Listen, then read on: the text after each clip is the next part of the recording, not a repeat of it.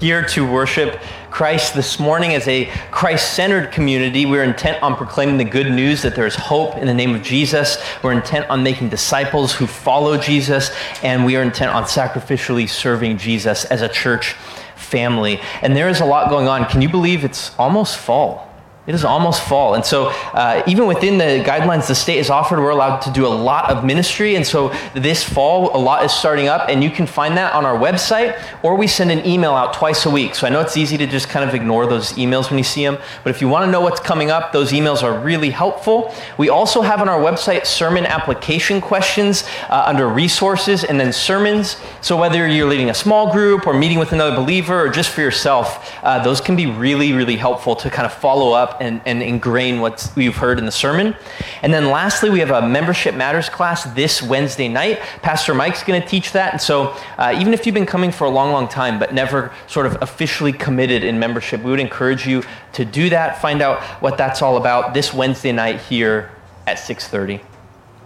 Well, as we continue to worship, if you would stand with me, I'm going to read from Psalm 67 and allow these verses to call us to continue worshiping the Lord. Psalm 67 says, "May God be gracious to us and bless us and make his face to shine upon us, that your way may be known on earth, your saving power among all nations. Let the peoples praise you, O God. Let all the peoples praise you. Let the nations be glad and sing for joy, for you judge the peoples with equity and guide the nations upon the earth." And Father, we want to praise you with all of our heart and soul and mind and strength this morning. We want to join with the song of the people from every tribe and tongue and people and nation who worship you as the King of this universe. You rule over every inch, and we rejoice in that. So help us to sing your praises. Help our hearts to calm themselves before you and under your word, so that you would change us and reorient us to what is true and real and eternal. We pray this for the honor and glory of Jesus. Amen.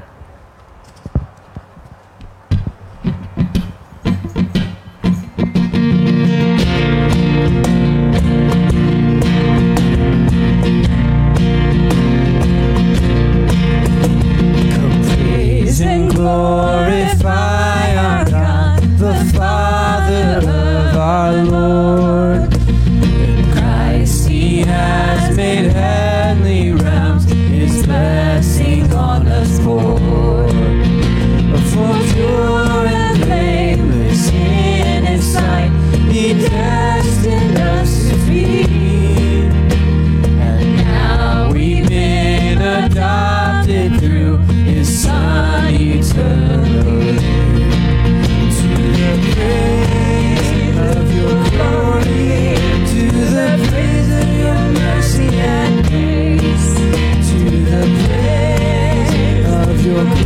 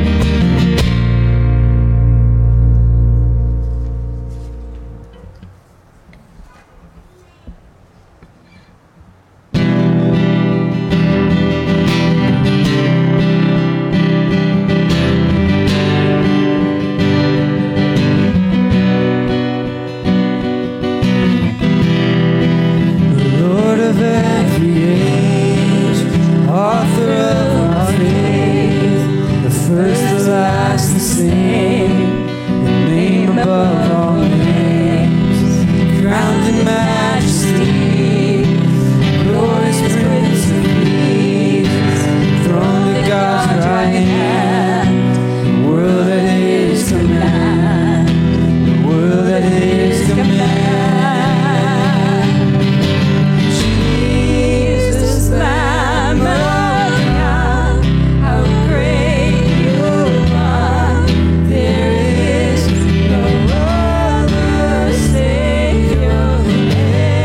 Every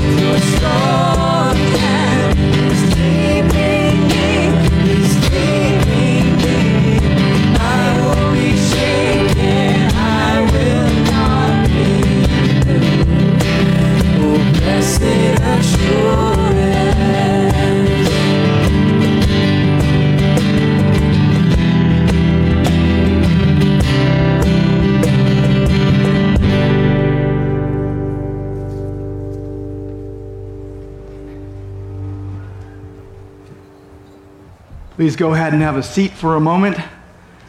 Just want to say hello. My name is Mike. If you're new to Grace, I'm the pastor here, and I serve with a wonderful group of pastors and elders, and we just want to say to you that we love you so much. We care about you. You're on our hearts all the time, and just want to do two things. One, celebrate what God's doing among us, because it's easy to be separated right now and be socially isolated in a way, even if we're meeting once a week here, and not realize what might be going on in the body, what God is doing. So just to celebrate what God is doing among us and what he is bringing about. People are hearing the word. People are getting saved. Christians are growing. People are getting baptized. Members are joining the church. We've actually grown through this time. Praise God. And God is doing what he does among us, and we need to recognize that and really praise him with all our hearts. And so there's that. And then I just want to do a quick reminder on social distancing. I realize all of us are a bit weary at this moment, and we just want to say a couple things about it. But I want to say it because I want to be consistent. We want to be consistent as a leadership team to message this appropriately. We worship God, love one another, and we want to be the best citizens of our earthly cities. And our leadership team, praise God, is wonderfully united. God continues to bless us with really beautiful decision-making all the time, but especially during this moment. It has been wonderful to see. We all have different nuanced views on things, but our decisions have been relatively easy because we're so like-minded, and we want to remind you, whenever we have an event off campus, on campus, we're going to follow the guidelines we have put out. And I realize that inconveniences you as it does me, and I just want you to know this is an expression of our love for Christ, love for one another, but also love for unbelievers, and a testimony to the world, and obedience to the command to honor those that God has put appointed over us. And so we believe as your elders, we're going to keep doing this in this moment. If we think we come to the Acts 5:29, we must obey God rather than men moment, we will let you know. But we're preaching the gospel, we're meeting like this, and just want to encourage you to follow your conscience and be responsible, and just keep being the amazing group of people you are. All right? So we thank God for you, and let's continue on in our service.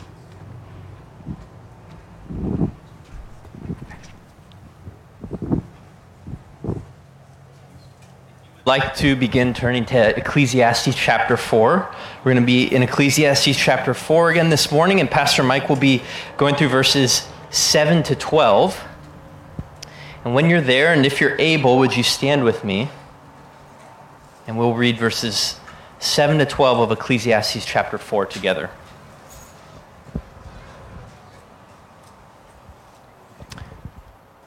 Again, I saw vanity under the sun.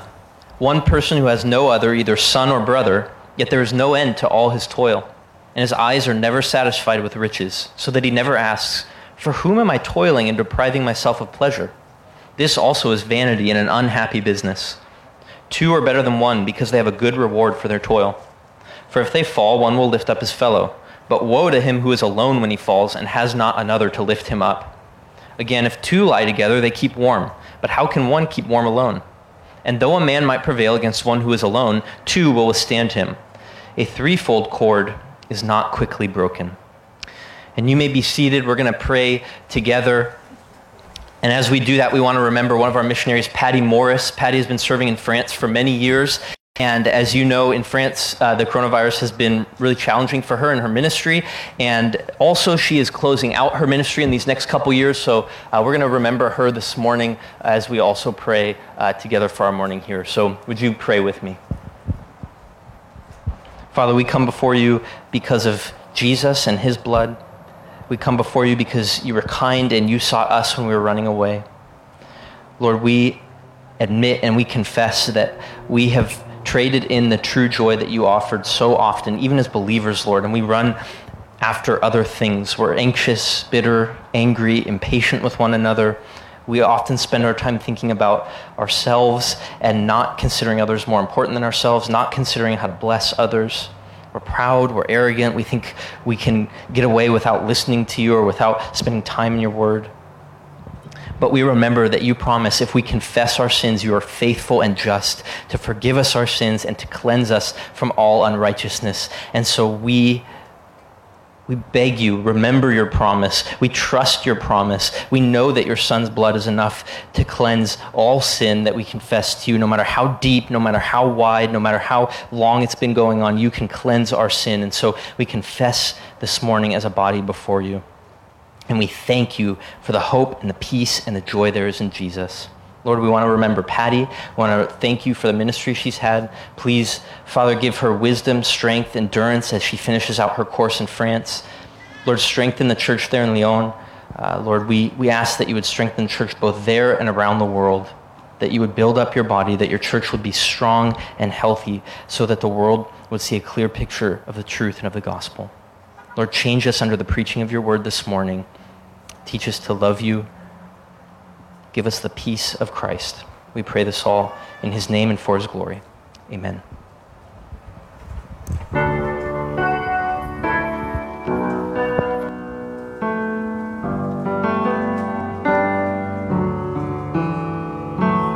Be thou my vision, O Lord of my heart, not be all else to me, save thy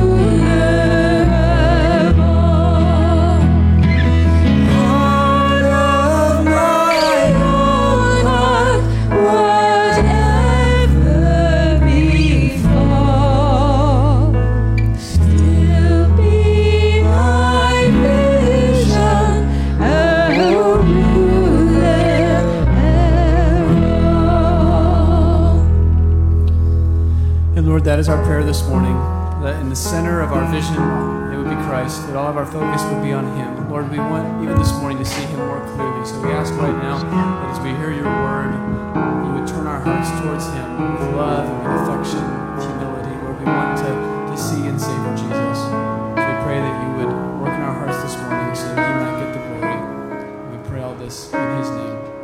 Amen.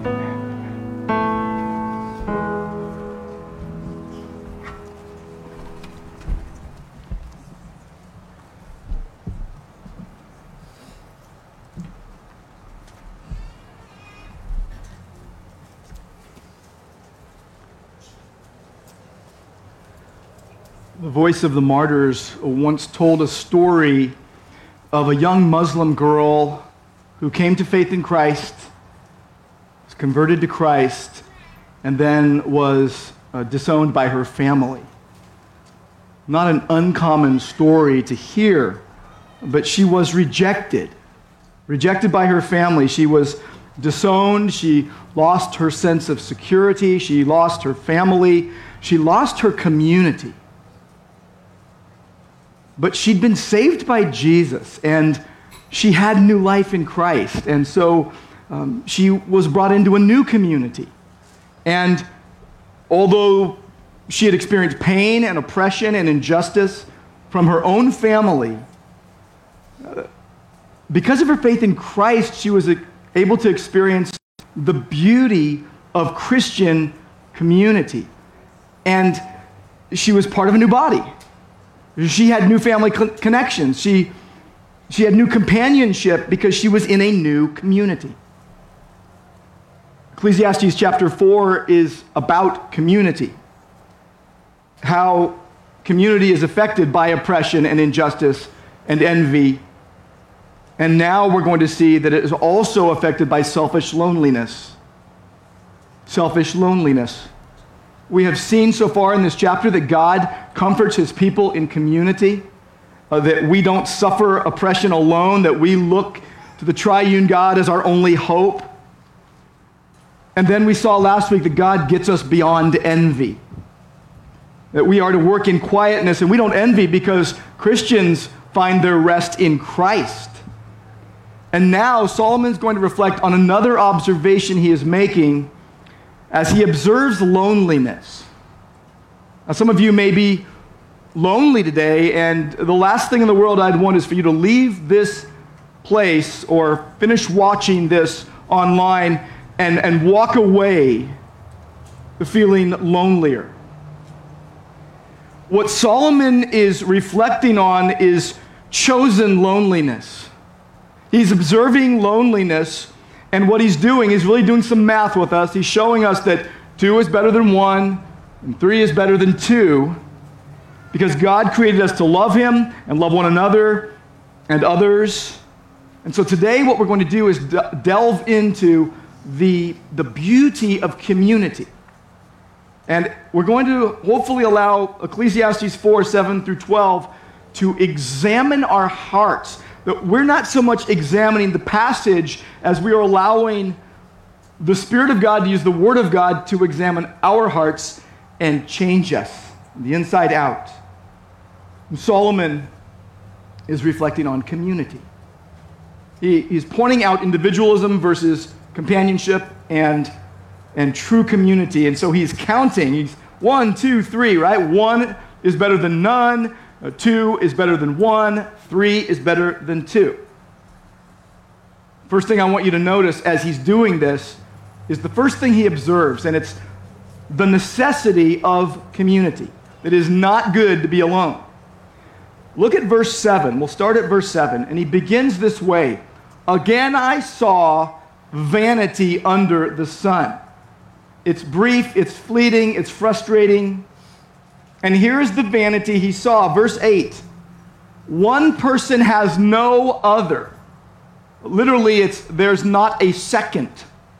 One person has no other, either son or brother, yet there is no end to all his toil, and his eyes are never satisfied with riches, so that he never asks, for whom am I toiling and depriving myself of pleasure?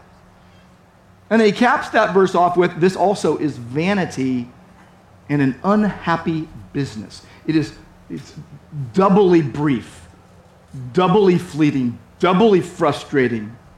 He's reflecting and he's really lamenting really loneliness and isolation and solitary accumulation. And keep your eyes in verse 8. Look at what the text says. It says, one person has no other, either son or brother.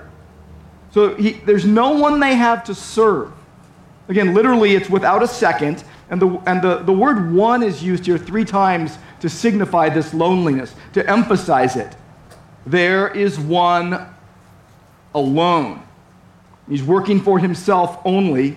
There's no one to help him, no one to work for, no one to serve. Now, Solomon is the first one that's going to affirm the value of work, good, hard work. But what he's saying to us here is there must be someone that you are working for beyond yourself. Because the relentless pursuit of riches is never satisfied with accumulation. This is what verse 8 says. There is no end to all his toil. His eyes are never satisfied with riches. This is like Proverbs 27:20. Never satisfied are the eyes of man. Or Isaiah 5, verse 8. Woe to you who join house to house, who add field to field, until there is no more room. You are made to dwell alone. You're all by yourself in all the work that you have been putting in. The preacher is really putting himself in the shoes of the lonely man. And the root cause of the loneliness is no immediate family. The context suggests someone who was working so hard and is so consumed by their work, they have no time to build or to maintain relationships, even in family or other close relationships. We all have seen it before. People that work so hard to achieve, yet in the process, they lose their families and they lose their friendships. We've seen it happen. And what we need to realize is there is a greater reckoning to come. In Mark 8, Jesus said, whoever would save his life will lose it. But whoever loses his life for my sake in the gospel will save it. Or what does it profit a man to gain the whole world and lose his soul? In the context of Jesus saying that, he's telling them, I'm on a mission to give my life for the sins of the world. I'm going to shed my blood in the place of lost sinners.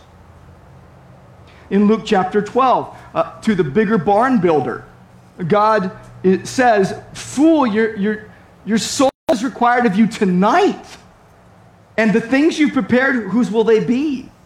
Like, who's going to have what you have worked so hard on? And what this is exposing is unexamined priorities, the unexamined life. A lack of community exposes unexamined priorities. Verse 8 says he never asks. The question never crosses his mind, for whom am I toiling and depriving myself of pleasure? He never stops to ask the purpose of his work and who will benefit from it. And so the conclusion of that verse is it's also vanity and it's unhappy. It's an unhappy business. It's frustrating. We know that community builds character because you have accountability in community. One person put it this way: one can acquire everything in solitude except character. You can get everything you need in solitude except character, which you need the most. You see, godly community invites self-examination and creates accountability. Well, you got to ask yourself the question. You read a verse like this, and you say, I'm humble enough to self-examine, to hold a mirror up to my attitudes and my actions and my words and my choices. Am I humble enough to let others speak into my life? It's interesting, in this moment in which we're living, we are so dialed in to all the social distancing, and we're so dialed into masks. There's mask shaming going on all over the place, right? Well, isn't it interesting? If we were so dialed in to sin as we are to masks, how healthy would the body of Christ be? If we wanted to address sin in our life as intently as we're addressing if someone's wearing a mask, how healthy would we be?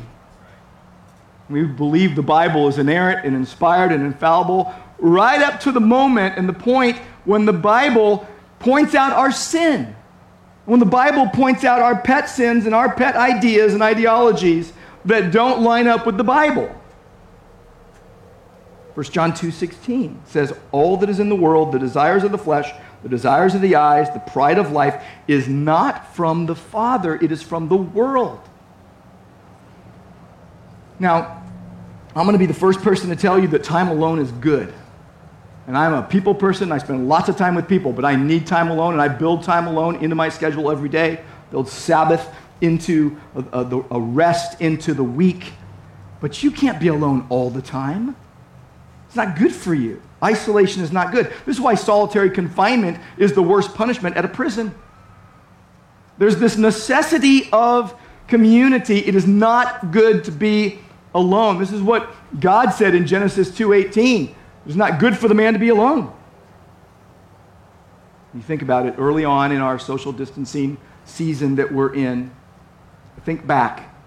Just think back to March of this year. We all were experiencing extreme isolation. And it was affecting a lot of people to the point where a lot of people got depressed. Some killed themselves. Some were in despair. People were hungering for human interaction because it just got ripped out of their life. Now, there has been a residual blessing.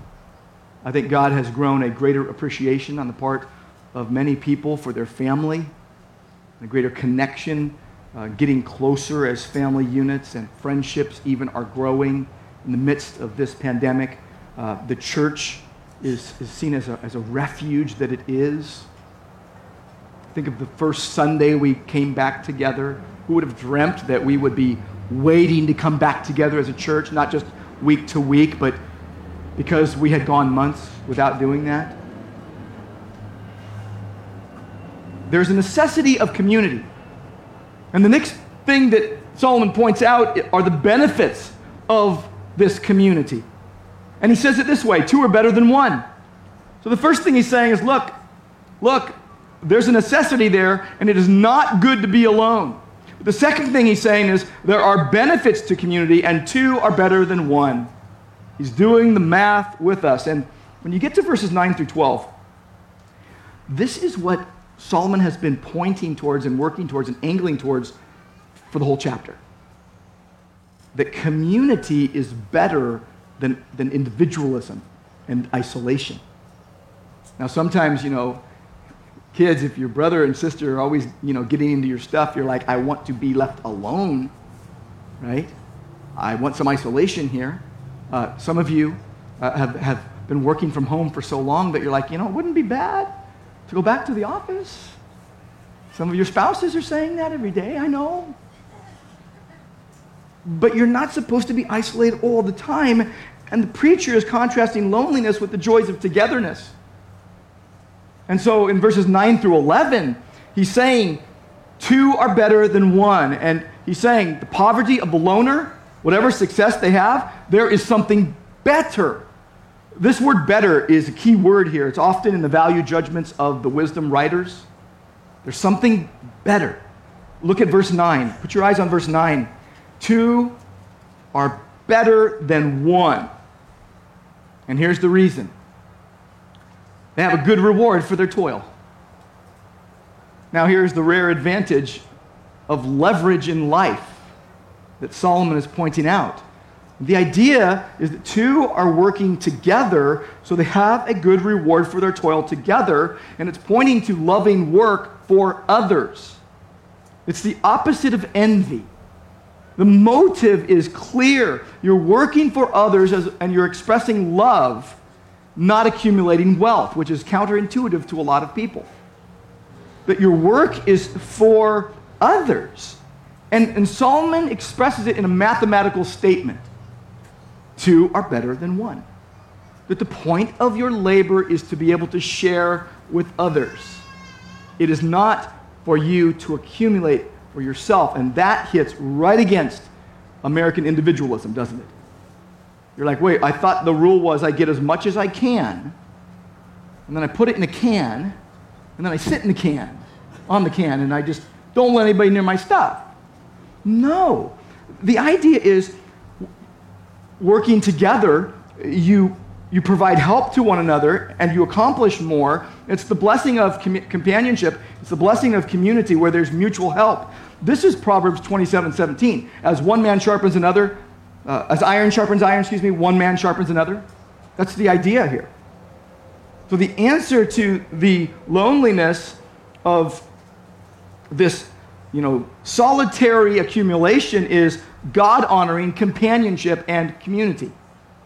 Now, where else in the world is it found but in the family and the church, in the fellowship of God's people? Now, the New Testament assumes that Christians will be together in community. I mean, the plurals are all over the place, okay? You and we. In Romans 12, a chapter that everyone should read every day to get their relationships straight, to get their heart tuned to the will of God.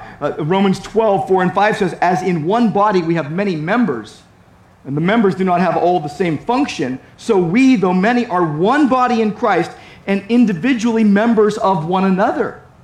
We're in a community in the body of Christ. We're not individualistic silos or independent contractors. 1 Corinthians 12 put it this way: God arranged the members in the body, each one of them as he chose. He put you into this church. He put you into his church. He adopted you into his family and then led you into a local assembly. In fact, 1 Corinthians 12 says if all were a single member, where would the body be? As it is, there are many parts, yet one body. He goes on and he gives more benefits of community. The godly community, because this is not just any kind of community. This is God-fearing community that he is talking about. Verse 10, it shows us that it preserves and protects. If they fall, one will lift up his fellow. But woe to him who is alone when he falls and has not another to lift him up. The two are better than one. We get to bear one another's burdens. We get to carry each other. Galatians 6:1, bear one another's burdens. George Eliot put it this way: a best friend is a wellspring in the wilderness. I hope you have close relationships in the body of Christ. It's like a well in the wilderness of life. What did Jesus say to Peter? In Luke 22, he says, when you've turned again, strengthen your brothers. What's your job? Encourage your brothers and sisters in Christ. In 1 Thessalonians 5, Paul says, God has not destined us for wrath, but to obtain salvation through our Lord Jesus Christ, who died for us. And the outcome of that, he says, therefore encourage one another and build one another up, just as you are doing. Like church, you're doing what the church is supposed to do. Keep doing that. He gives another example, verse 11. Again, if two lie down together, they will keep warm, but how can one keep warm alone? Well, we can all, last night, we don't need someone else to keep us warm right now, okay? I'm just saying. But this was in the ancient Near East, and the nights were cold, and travelers would often sleep together on cold nights. Even seems weird to us, but near the end of his life, Solomon's father David, he needed people to keep him warm. They brought people in as like foot warmers. And what's happening in these verses is we're getting examples of loneliness in contrast to community. And every one of these examples come from the experience of travel in that part of the world at that time. So verse 10, it's like falling into a pit or a ravine. It's not the biggest danger today for all of us. Verse 11, it's trying to keep warm outdoors during the cold of night. Not the biggest problem for us right this moment. And you go on to verse 12. Look at verse 12. It says, though a man might prevail against one who is alone, two will withstand him. The idea is robbers along a road. And Now, these lessons are not restricted to travel, but the picture here is of robbers along a road, and you need help. You need comfort, and you need a defense when you meet into the robbers. And it's found in fellowship in life. Facing community is better than facing life in community is better than going alone. So there's a necessity to community, not good to be alone. There are benefits. Two are better than one. Now, I want you to look very intently with me on verse 12. I want you to put your eyes on verse 12, and I want you to really let the words of this verse sink in. It starts this way. Though a man might prevail against one who is alone, two will withstand him. So this is protection provided by the community.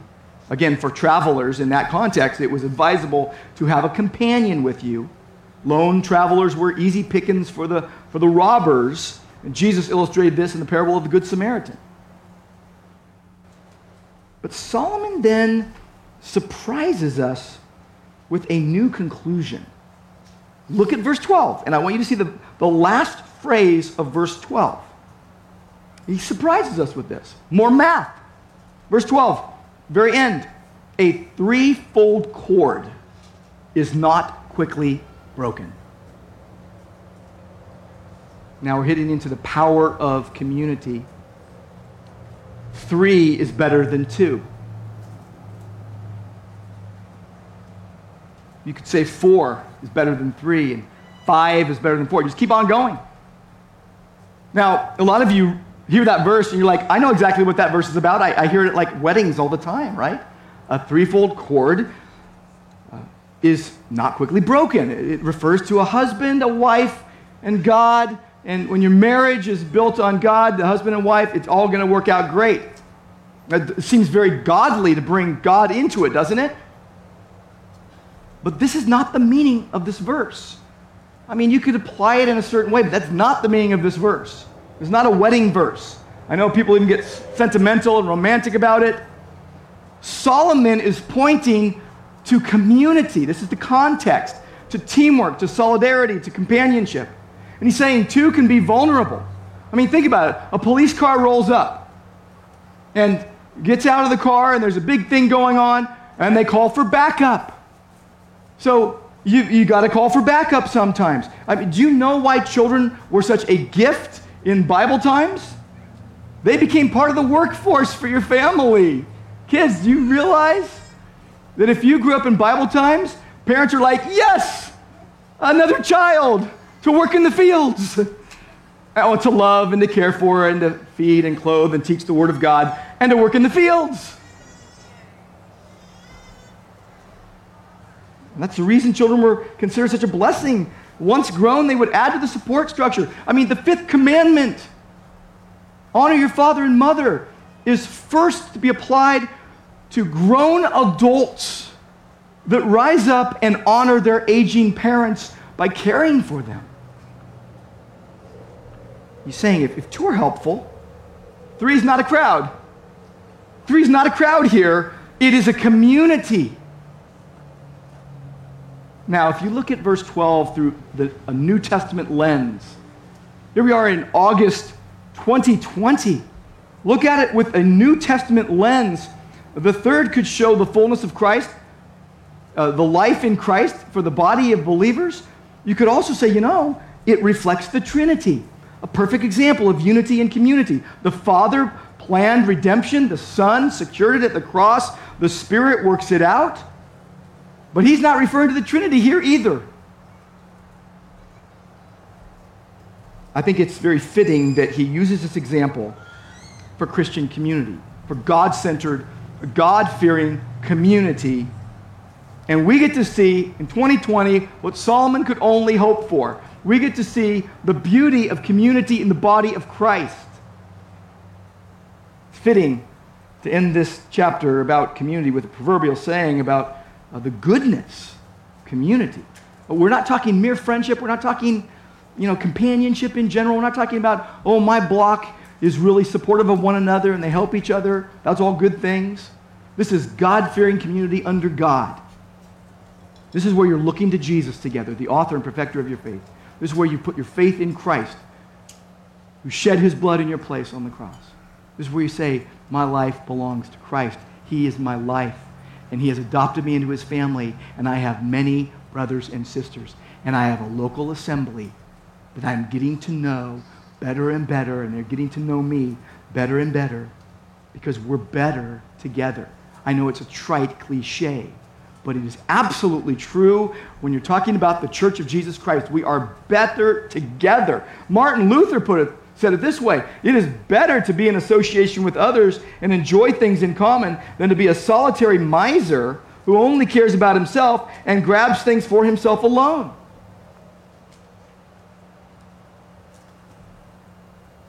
We're stronger together in the body of Christ, not alone. The threefold cord reminds you of the strength of Christian community. There was a dying father once who wanted to show his sons the importance of community, so he gave them a bundle of sticks, of twigs. He asked them to try to break that bundle, and they couldn't be broken when it was all together, but you take, each little twig out on its own, you can easily snap them.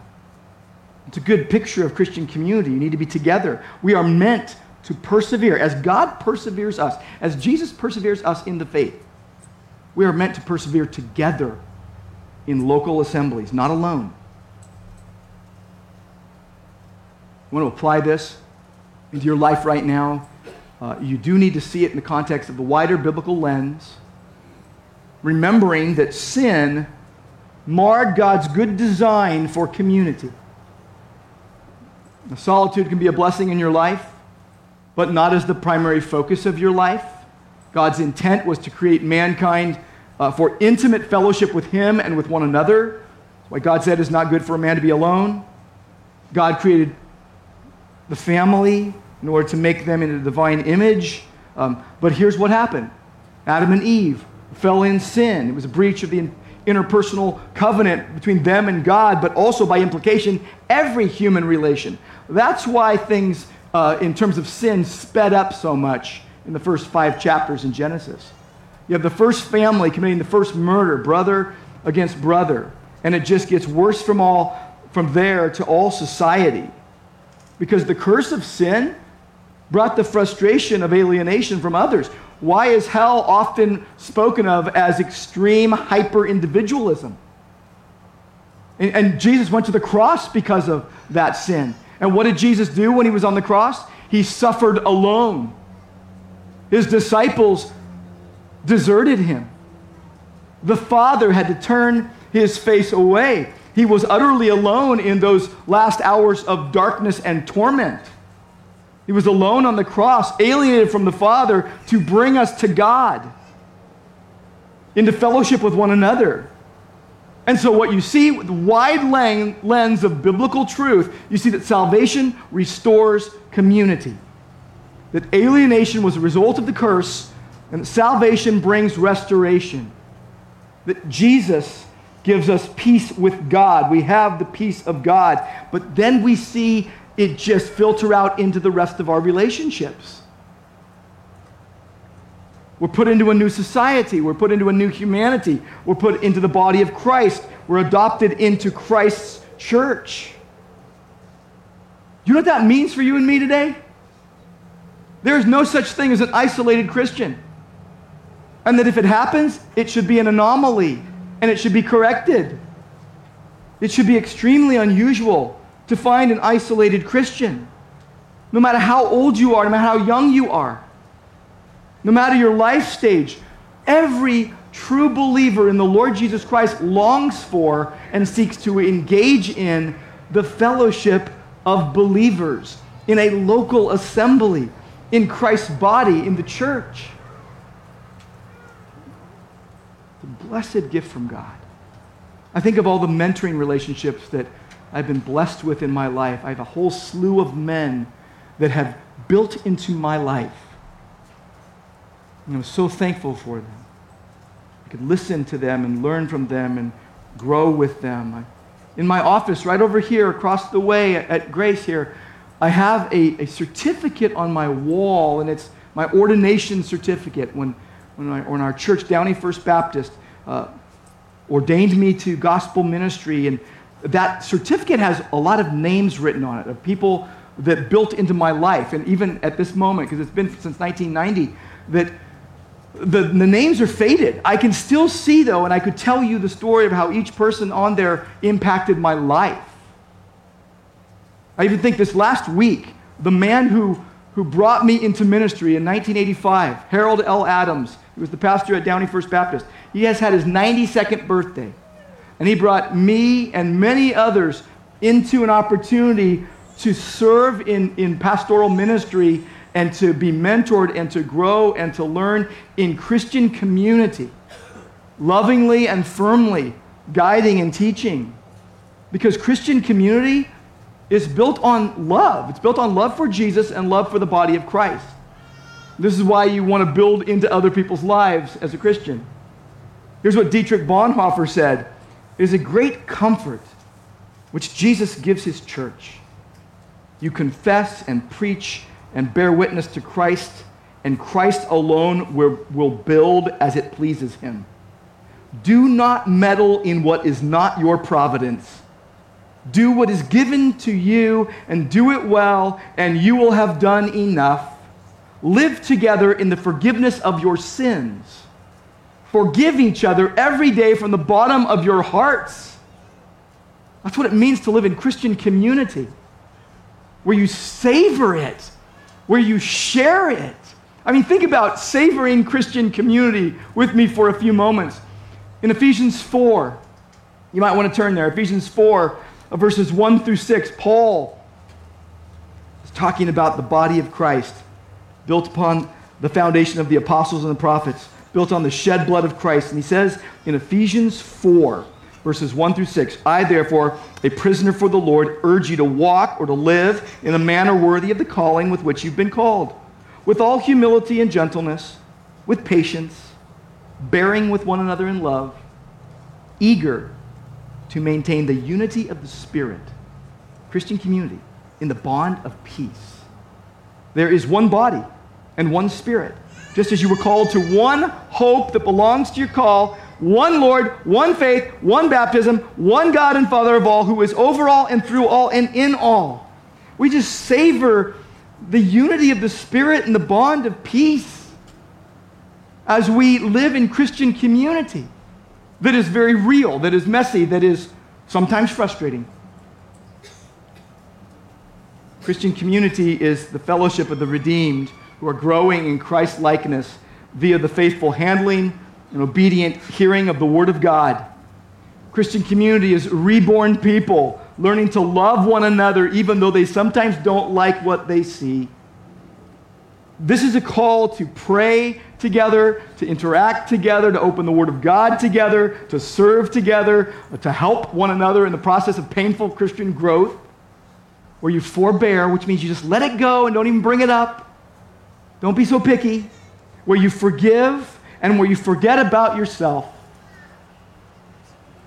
When was the last time you forgot about yourself and were so engulfed with wanting to help others in the body of Christ that you didn't even think of yourself? Christian community is unity with beloved family. It is daily receiving together what God provides. It is a word of encouragement at times. It is a word of correction at times. It is a smile. It is a hug. It could be a frown. It could be a pain in the neck. It's resisting the temptation to control others, knowing that Jesus wants to transform your heart. It's risking rejection and reaching into people's lives lovingly, with no motive but to glorify God and help them and bless them. And it's all a miracle of the grace of God in Christ. This doesn't just happen. We cannot make this happen. We cannot manufacture this. We can't do that. Just this June 2020, one of our politicians warned this regarding helping the nation beat back this deadly pandemic. He said this: "There are no miracles coming. Like, we have to do it all." And I'm here to tell you, as it relates to Christian community, there are many miracles coming every single moment of every single day, or we couldn't be in this tent together. in peace and love and harmony. Every day, God is doing ordinary miracles by His grace, for His glory, for your good. And God uses His family, Christ's body, the church, the pillar and support of the truth. We have to share that. We need to share that. Think about it. Members of the body of Christ are responsible to bring others, fold others into the fellowship, especially members that are susceptible to alienation or solitude. We think of widows and orphans and foreigners.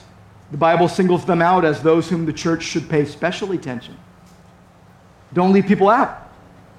Be attentive to everyone in our midst. I don't want anyone leaving today thinking, no one talked to me, no one notices me, and I'm insignificant, and I don't even know if people know I'm a part of this church. That shouldn't happen to any of you. I think of singles and college students away from family. I think of international students. I think of older people who can't get out, who watching on the live stream. We want to see you, but we know you can't come. We love you. We care about you. The church loves you. The church wants to reach out to you. We have to include everyone in the body.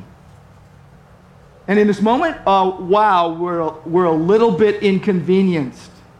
We'll keep pivoting and keep adjusting and keep seeking the glory of God above all. It's everyone's job to include people in community. You reflect the image of God who brought you into His body when you do so. You know, statistics show that if new members to a church don't find genuine companionship and community within a year, they'll leave. And it works both ways. Many people leave churches without making the effort to build deep friendships. And if you don't become a member of a real fellowship, you're just going to grow restless, and you're going to grow dissatisfied, and you're going to grow cynical and judgmental. You realize that you and I are all on notice on this sweaty August day in 2020. You realize we're all on notice, every believer amongst us. The importance of community and the foolishness of neglecting the assembly, as is the habit of some. We are to encourage one another, and all the more that we see the day drawing near. Because there is comfort in Christian community. There is strength in Christian community, and there is a cost. It costs us. You have to give up your total independence. You have to consult someone else's opinion. You have to listen to someone else and adjust to what they say to you in truth, in love. But guess what? The results are joint benefits. Nobody exploiting anybody. You work for the good of others. Where else but in family and in the church can that happen? You should take this application. That you would resolve. You would say, I am going to help and comfort and defend my family in Christ.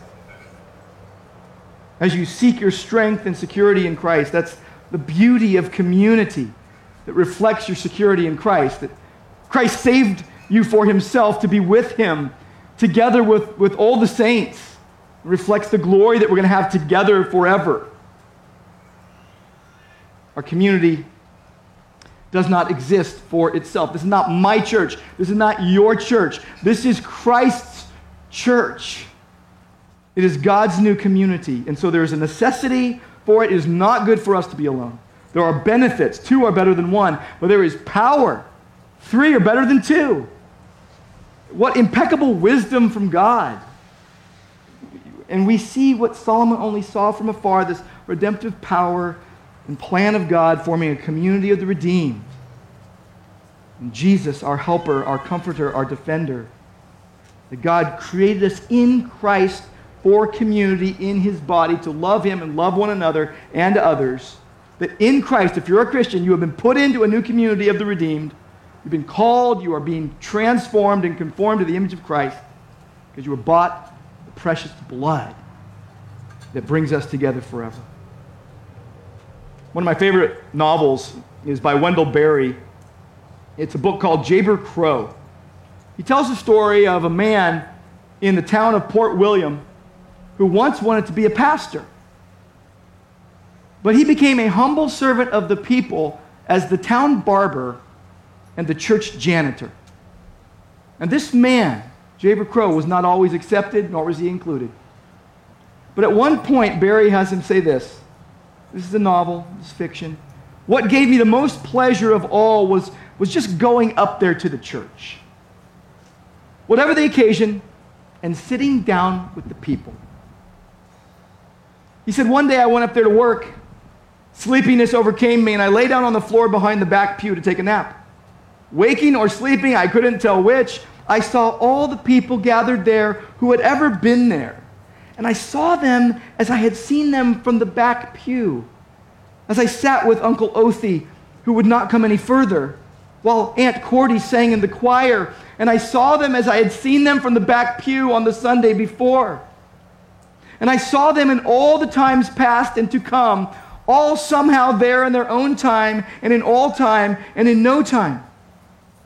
The cheerfully working and singing women, the men, quiet or reluctant or shy, the weary, the troubled in spirit, the sick, the lame, the desperate, the dying, the little children tucked into the pews beside their elders, the young married couples full of vision, the old men with their dreams, the parents proud of their children, the grandparents with tears in their eyes, the grieving widows and widowers, the mothers and fathers of children nearly dead, the proud, the humbled, the attentive, the distracted. I saw them all. I saw the creases crisscross on the backs of the men's necks, their work-thickened hands, the Sunday dresses faded with washing. They were just there. They said nothing, I said nothing, and I seemed to love them all with the love that was mine merely because it included me.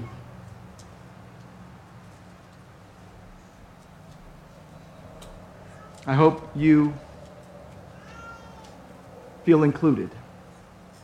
The beauty of community in Christ's body is us getting beyond isolation and enjoying the sweet, sweet companionship of true community, where we're trusting Jesus together to be our help and our comfort and our defender. And Lord, we thank you that nothing is accidental in your plan. We were all supposed to be here or listening together. And the beauty of your community is so necessary. There are benefits. There's a cost. We thank you that your community was built at the cost of Christ's precious blood. We thank you, Lord Jesus, that you are our help and our comfort and our defender. And we pray in your name. Amen. Would you stand with us as we sing one final song?